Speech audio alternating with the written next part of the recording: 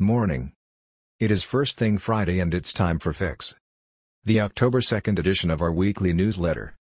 Read the original with all the links at addictivelondon.com. Nude. Whilst there is a lot of data showing people are shifting their attention to nude, the ad industry tends to be lagging behind. Why?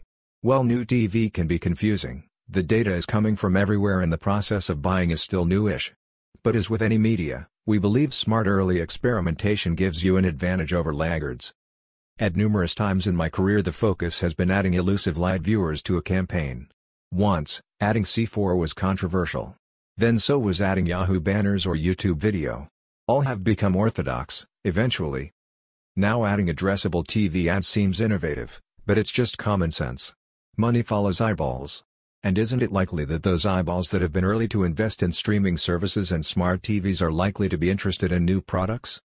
Group MS Finecast have new research showing addressable ads are highly effective. The results were clear. People liked addressable ads almost 4 times more than non-addressable ads, and they also remembered them more accurately. Gaffano Nude was going to be huge. Amongst the suite of new products announced this week we were most taken with the new Chromecast, now with a remote and the elevation of Google TV. They want to be a gatekeeper, and the more they blend Chromecast with YouTube, the stronger their case to compete with Amazon and Roku. The user experience of streaming still has some challenges and discovery is a major one. Sites like Letterboxd may be part of the solution, we just need a picture house version rather than the BFI feel it has right now. The digital footprints of hardcore fans are useful in predicting demand for future shows. Better ads. The Finecast research is a good reminder that new tech and new approaches can make ads better. And that changes the economics of everything. If media works harder, because of better creative, then more will be spent, benefiting the platform, the content creator and the brand, who enjoy more sales and more profit. Most creative is still developed in an artisan-like way, but that is changing. This video from Google looks at the effects of COVID and surmises that brands are rethinking how to make ads. It talks of tuning ads to signals and using simple visual personalization. And ends with this mantra. 3 ads are more powerful than the same ad 3 times over. We see great tech emerging to help industrialize ad development and production without losing the creative spark.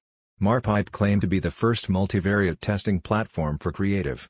Our friends at Pencil are getting close to launch with their machine-generated content, MGC, platform. This video shows how you can turn any film into modular scenes. There are a couple of dozen firms that can do this well.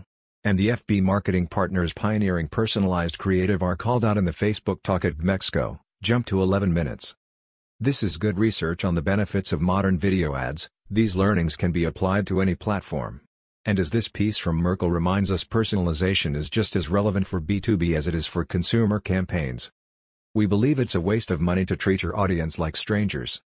And we can prove great ads do better than poor ones. One quick example of great creative from our friends at AdLudio. Why don't your ads look like that? I advise brands, agencies and tech firms on the new creative models emerging. If you are not making the most out of creative tech, let's talk. TikTok. This is an interesting interview with the TikTok head of marketing. Good insight into how they think about their platform. Their new research from Kantar looks at the power of TikTok for brands. There is no denying that TikTok is an important channel for brands looking to build engagement with new audiences. Our research shows that the unique combination of the platform's natural creativity, diverse audience and always-on sound offers up a special recipe to help brands engage in completely new ways. Bloomberg have TikTok research showing how well they are doing in Europe. In the UK they have 17 million users and the average Brit uses the app for 66 minutes a day and opens TikTok 13 times in 24 hours. I shared a link last week looking at TikTok and seeing like an algorithm. The author talks about that on the Say 16Z podcast. And we continue to celebrate great creative on TikTok with our newsletter. This week we looked at Pringles. Platform shift. TikTok is in the vanguard of what we see as a platform shift.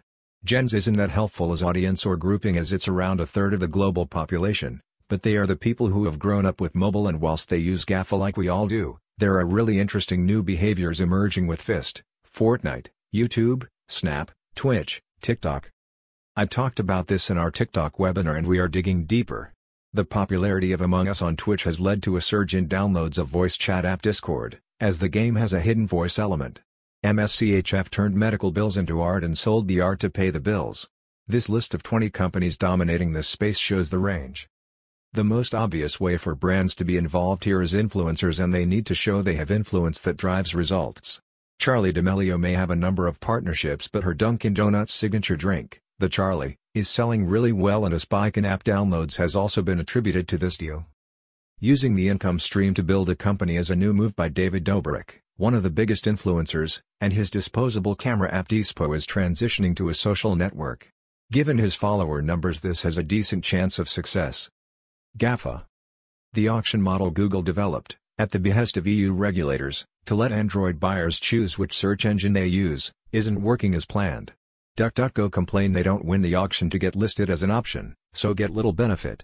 Bing from Microsoft can bid high enough to be listed, but Google still dominates. I think Apple watched this to see if they could switch from the current Google default in Safari to a fairer system, but without jeopardizing the $1.5 billion they earn from Google in the UK alone. Axios summarize media's failed attempt to take on the Facebook-Google duopoly, pointing out the various initiatives are being wound down or sold off. I think this may be premature. There is a lot of energy at the big legacy media firms to keep fighting, and there are plenty of agencies and brands that want to spend outside the walled gardens. For example, Warren Buffett bets on old media with backing of $2.7 billion broadcast deal. And IAC-owned Dotdash has bought Simply Recipes and Serious Eats. Their success depends largely on whether the tools that drive digital ads can survive the evolution of the tracking that defines the majority of digital spend. Google have a new build on their previous sandbox initiative with DoveKey, which is getting quite good reaction.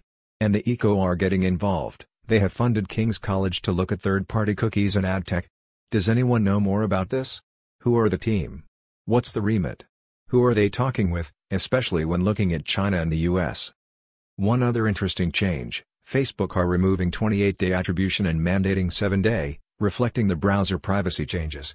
I think this is a good thing. Long attribution windows can overstate the impact of some formats, especially mobile banners, the cockroach of digital media. Lots of good discussion on these topics in our Guild group. Come and join and make the group even smarter. Interesting take on the success and vulnerability of AutoTrader, especially as new rival Cazoo raises another $311 million, now valued at over $2.5 billion. While we're still years away from having self-driving cars, will they ever happen at significant scale? Is it game over for the console? Amazon eating Airbnb's lunch, launching a virtual tours and experience platform, Amazon Explore. Is podcast company Wondery worth $200 million or more? Maybe? If their IP can be made into movies or TV shows, which is what Spotify are working on with Chernin. Fix Friends Super Awesome are acquired by Epic Games. IKEA product shots have been fake for years. Now it's taking CGI even further. Ofcom Communications Market Report 2020 Interactive Report. Snapchat is pitching high-frequency, high-reach platform burst ad campaigns. Finally, the Guild team have written our AdTech Perfect Storm group up as a case study. It's been really interesting starting this community, and there is a lot more to do. But Jacob Nielsen set the bar for community with his theory of 1990. This came from early social media, but I think it applies widely. In any group, 1% create content, 9% comment and or share, and 90% just read. So all Fix readers are welcome to join our group, even if you are unlikely to get involved in the debate too often, if at all. If you find the group useful or interesting, job done.